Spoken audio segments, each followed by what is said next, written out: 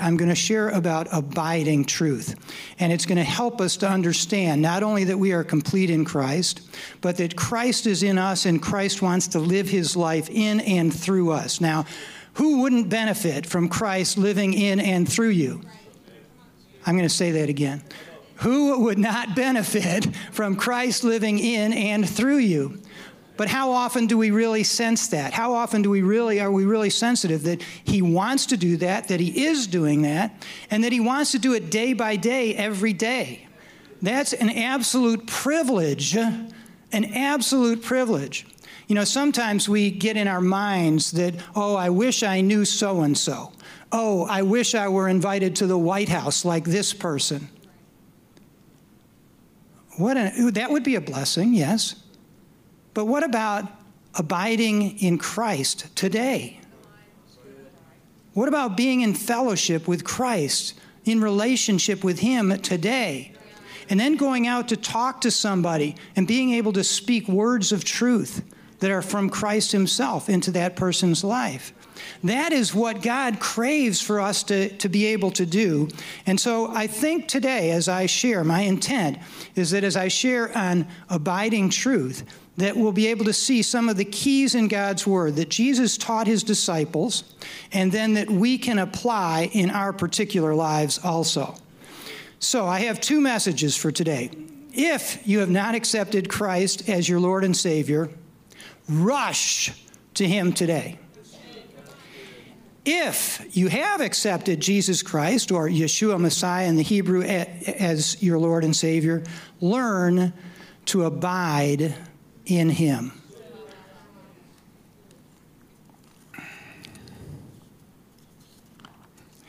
So, I think that we probably have people in this audience in both categories today, and my primary focus is going to be on that second category about abiding in him. I would assume that some of you remember this poem. My wife, she'll be embarrassed that I even mentioned her, but she's a wonderful wife. And this past week, she said, I have this poem going through my mind. And I never have this poem going through my mind. It's something that I memorized part or all of it when I was back in school, high school or junior high. And I just have this in my mind. And I can attest that for the 41 plus years that I've known Nanette, I don't think she has ever said, I have this poem in my mind. But I think it's for us. And so I'm going to just read the beginning of it. I suspect, I expect, I hope that those of you who have been through junior high and high school, and most of us have, will recognize this poem. I have no guarantee for that because I don't know exactly how much history is being taught properly in many of the schools. Now, East Bernard, I have confidence about East Bernard, Principal Philip, okay, principal of the elementary school there. And I'm sure of the other schools. But in any event, perhaps you'll remember this. It begins, listen, my children, and you shall hear of the midnight ride of Paul Revere. On the 18th of April in 75, hardly a man is now alive who remembers that famous day and year. He said to his friend, if the British march by land or sea from the town tonight, hang a lantern aloft in the belfry arch of the North Church Tower as a signal light. One if by land, two if by sea, and I on the opposite shore will be, ready to ride and spread the alarm through every Middlesex village and farm, for the country folk to be up and to arm. And then the poem goes on and it ends with, you know the rest in the books you have read, how the British regulars fired and fled, how the farmers gave them ball for ball from behind each fence and farmyard wall, chasing the redcoats down the lane, then crossing the fields to emerge again. Under the trees at the turn of the road and only pausing to fire and load. So through the night rode Paul Revere, and so through the night went his cry of alarm to every Middlesex village and farm, a cry of defiance and not of fear, a voice in the darkness, a knock at the door, and a word that shall echo forevermore, for born on the night wind of the past, through all our history to the last, in the hour of darkness and peril and need, the people will waken and listen to hear the hurrying hoofbeats of that steed and the midnight message of Paul Revere. Paul Revere had an urgent message to speak. We have an urgent message to speak. The times now are critical to speak God's word. And in order to speak the word of God with authority, we first have to get it on the inside of ourselves. We have to do, I think, as Pastor Phyllis shared last week. She said, fun and stuff is okay, but what we really need is consistent discipleship, and we need to be into the Word of God. And that's my encouragement today, as I will start to share a little bit more. But we are in a spiritual battle, needing to warn and to instruct, and there is an urgency about the times that we are in. Now, Jesus, made some truths known to those apostles, the disciples, and then some 12 of them became apostles. He spoke very specifically to them in order to prepare them. In order to prepare them for what he knew was coming, they were pretty much blind to. But it's interesting that on the night of the Last Supper, after they had had the Last Supper, after he had washed their feet, he spoke some truth to them to help prepare them for what he saw coming even that night as he would be captured, made a prisoner, tortured, and crucified. And he had a very interesting statement that he made to them in John 14:27. He says, "Peace I leave with you. My peace I give to you. Not as the world gives do I give to you. Let not your hearts be troubled, neither let them be afraid." And I would say those words are very apropos for us today in 2022 here in the United States and throughout the world. And I'm speaking this to you right now. Let not your hearts be troubled, neither let them be afraid. Not as the world gives, give I unto you. That's what he said, and that's what he meant.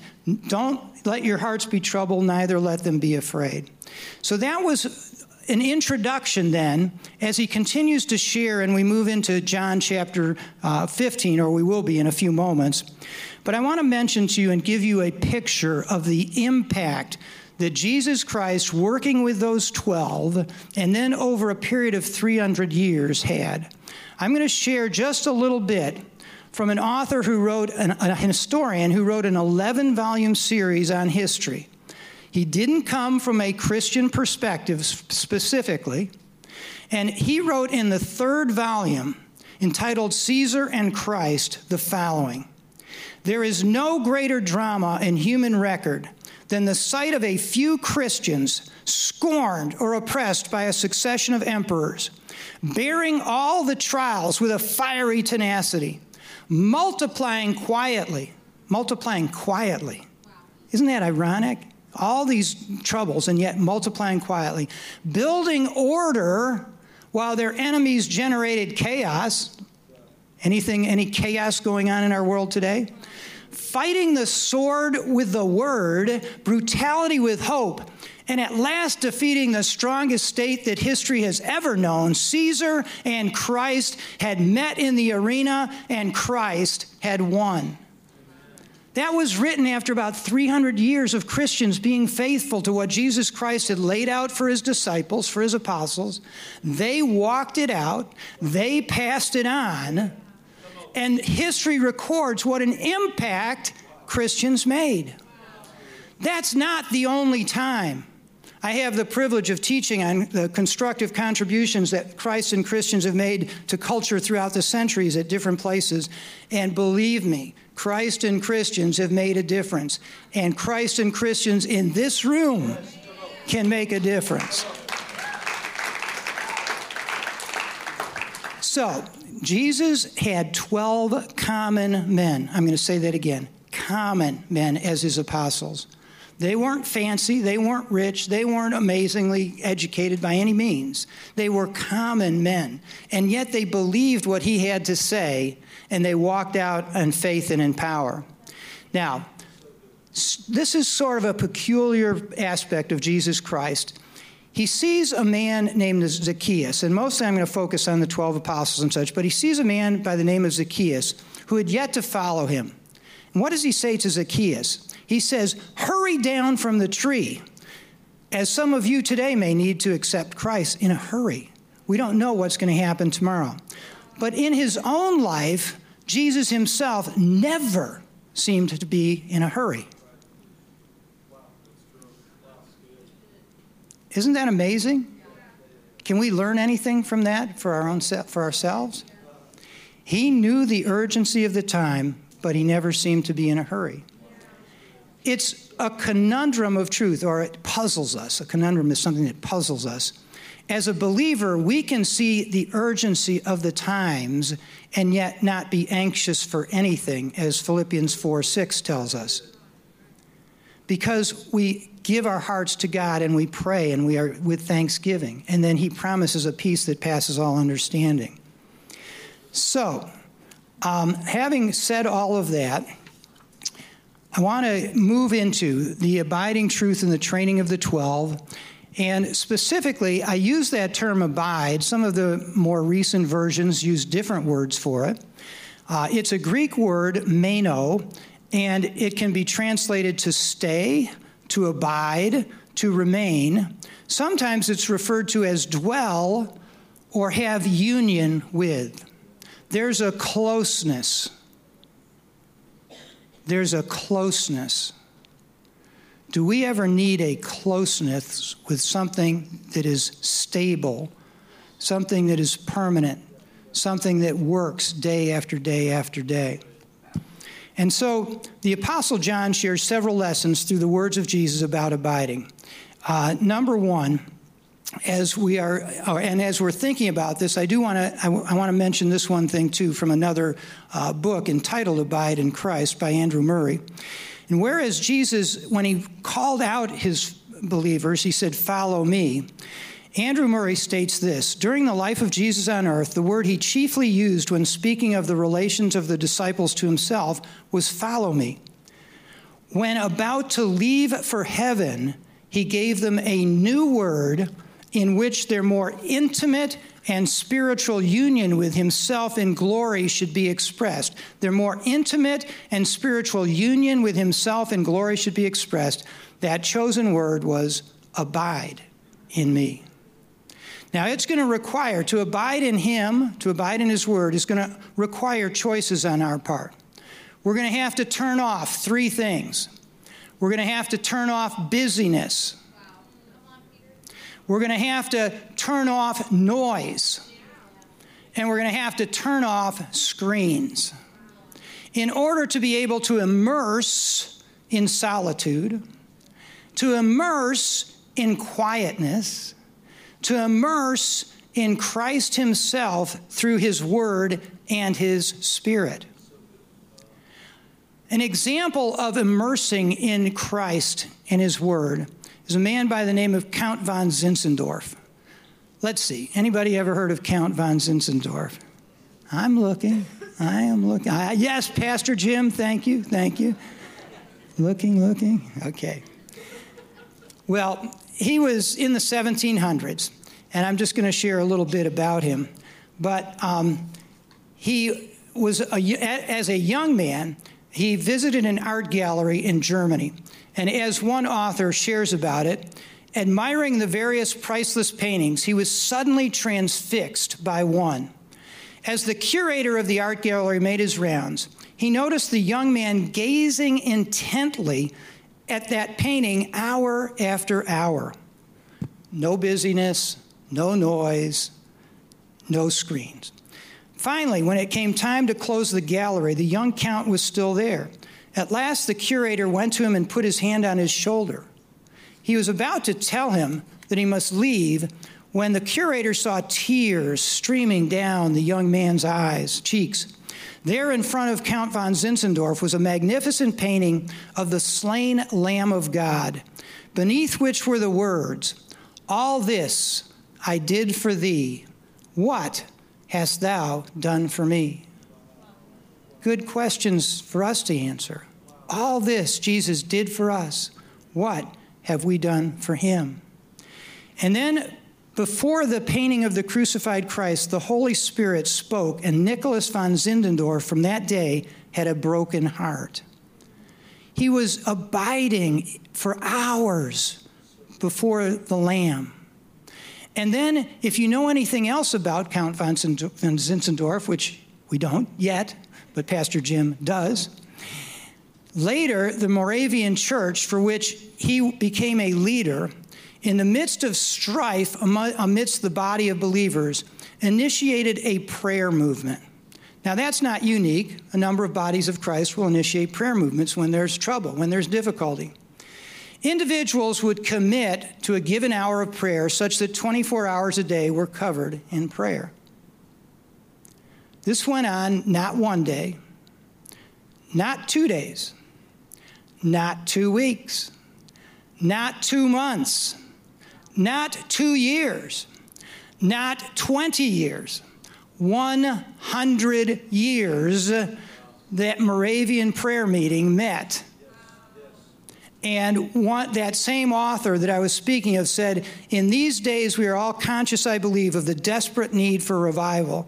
If you are a student of revival, you will know that perhaps the purest of all revivals was that which took place among the Moravians, this group of people, under the leadership of Count von Zinzendorf.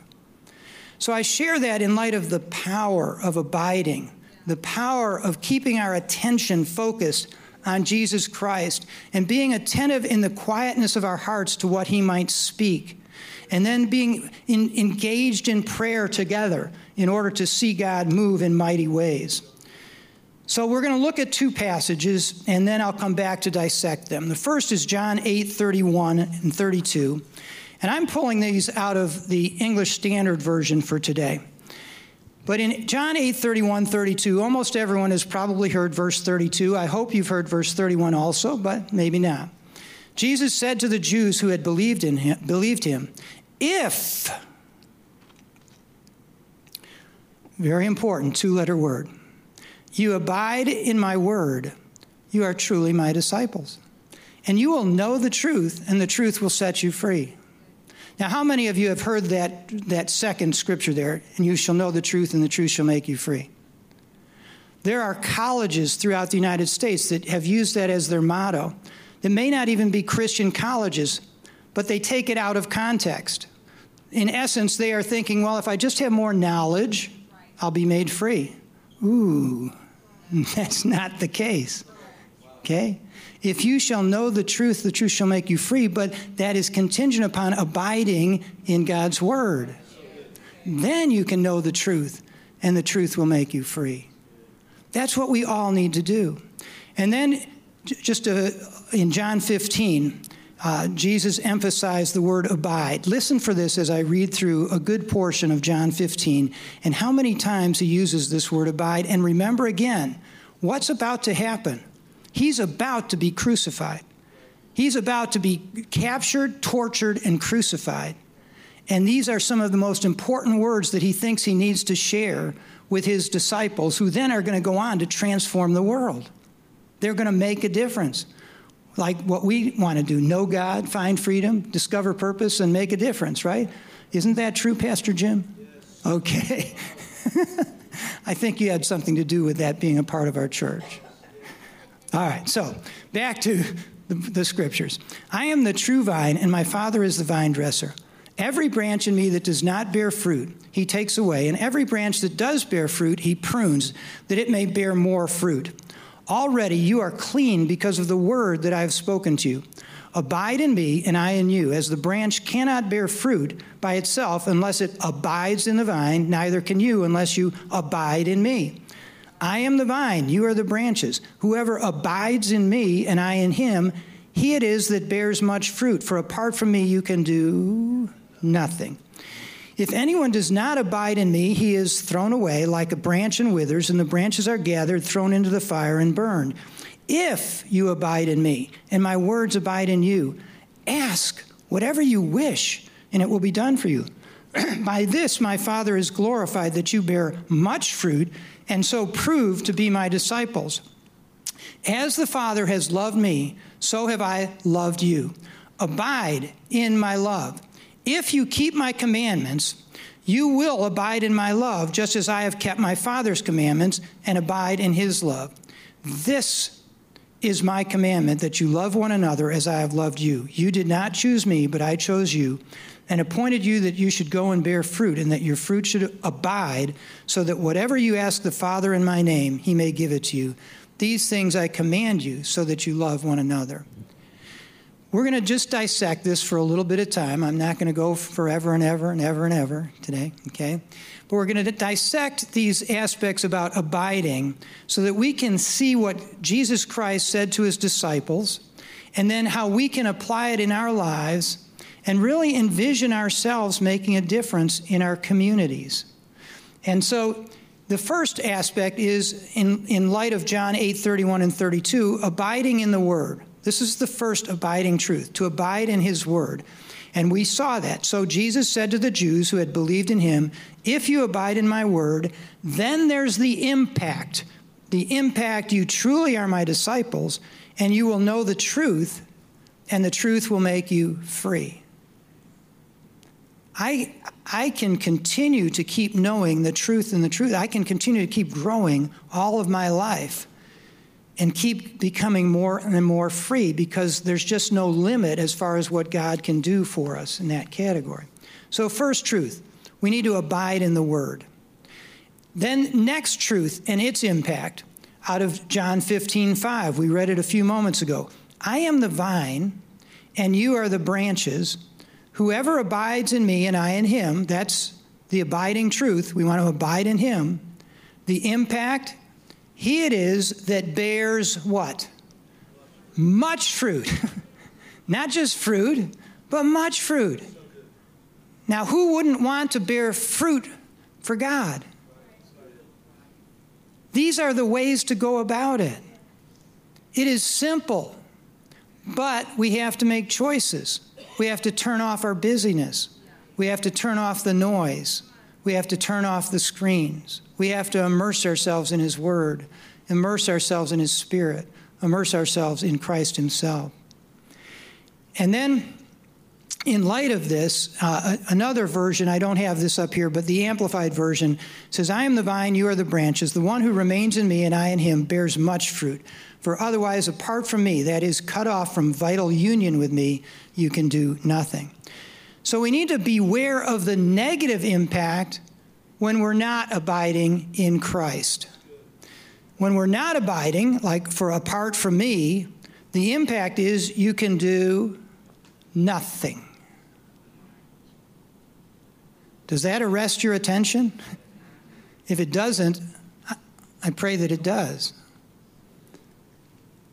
If I am not abiding in him, I'm doing nothing. Now, Ken Boa explains that a little bit in a book called Conform to His Image that our staff is going through, and Ken is going to be here June 11th, speaking right here on this platform here to us on as a conference, Leadership in the Image of God. I encourage everyone to be here that can be here on June 11th. I know some are going on vacation, but as I have shared with other groups, Ken, as far as I am concerned, is the best at getting us to go to the character and heart of God in order to be transformed on the inside, in order that God, in his due time, can expand our godly sphere of influence on the outside. And you may be thinking, I'm not really a leader. That's a lie. Because everyone is a leader. Everyone has to lead at least him or herself. And I forget the number, Pastor Jim has shared it at some point, as far as even the person who thinks he is hardly a leader at all affects 10,000, Pastor Jim says, people throughout his lifetime. So every one of you is a leader. I encourage you to come here. You can go on the website and sign up for it. It's a free conference, but you need to register.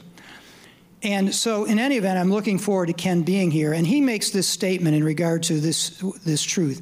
Regardless of the activity, it is always true that apart from Jesus, we can do nothing of eternal value and bear no lasting fruit. But when we abide in him and he in us, we can discover splendor in the ordinary. What a great statement. Splendor in the ordinary. So apart from him, though, we can do nothing of eternal value or of lasting fruit. And so, again, we come back. There's another verse in John 15 in light of abiding in him. And in John 15:7, it says, if you abide in me and my words abide in you, ask whatever you wish, and it will be done for you. Now, I love how Andrew Murray, in his book, Abide in Christ, clarifies this, that's not just going about and asking God for whatever makes us happy, okay? It's because we're abiding in him, our values, our purpose, our heart mirrors his. And so those requests that we make are to extend his kingdom. Now, is God interested in your personal needs? Yes, absolutely. Okay?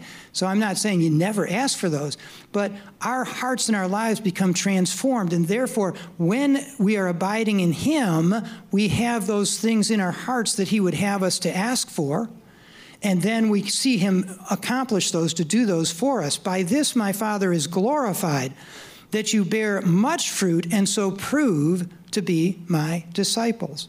To be a disciple is an incredible blessing. And then the third, we saw about abiding in the Word, we saw about abiding in Christ, and finally, abiding truth, abiding in love. As my Father, John 15, 9 and 10, as my Father has loved me, so have I loved you. Abide in my love. If you keep my commandments, so you will abide in my love, just as I have kept my Father's commandments and abide in his love. So it's our choice, but it's God's grace that works within us as we make those choices to abide in his word, to abide in Christ, to abide in his love. Will we continue? Will we dwell? Will we abide as God encourages us? I want to, and let me just add this last thing. We see that with abiding in God's word enables us to abide in Christ. That's in our being in him through the word and through God's Spirit, which then enables us to abide in his love, which is our doing. We want to get our being first, who we are, and then our doing. And as we abide in his word and abide in Christ, we get our being correct in order that we can abide in his love, which is the doing. Isn't that incredible? And so as we abide in Christ, we can bear much fruit on the inside in our personal lives and our actions on the outside. Now, I'm going to close here with a scripture and a quotation and a prayer. And as I do, I just want you to keep thinking about how can I better abide in his word? How can I better abide in Christ? How can I better abide in his love? And the scripture is out of Galatians. And the quotation is from a couple, Bill and Annabelle Gillum. And this scripture out of Galatians says, I have been crucified with Christ. It is no longer I who live, but Christ lives in me. Christ lives in you. Christ lives in you. Christ lives in you. Christ lives in me. And the life I now live in the flesh, I live by faith in the Son of God who loved me and gave himself for me. Now listen to this quote from Bill and Annabelle Gillum in light of that scripture. Please pay attention. The Christian life is not difficult to live. It's impossible. Jesus Christ is the only one who has ever really lived the Christian life. And he is the only one who can live it today. And that is what he wants to do in you and through you. Father, we ask for your grace and your empowerment to abide in your word, to abide in you, Jesus Christ, and then to abide in your love. We need your grace. We need your favor, but we need to be intentional. And Father, I ask in the name of Jesus Christ that as we go forth today, that you will help us to abide in your word, to abide in you, Lord Jesus, and to abide in love. In Jesus' powerful name, amen.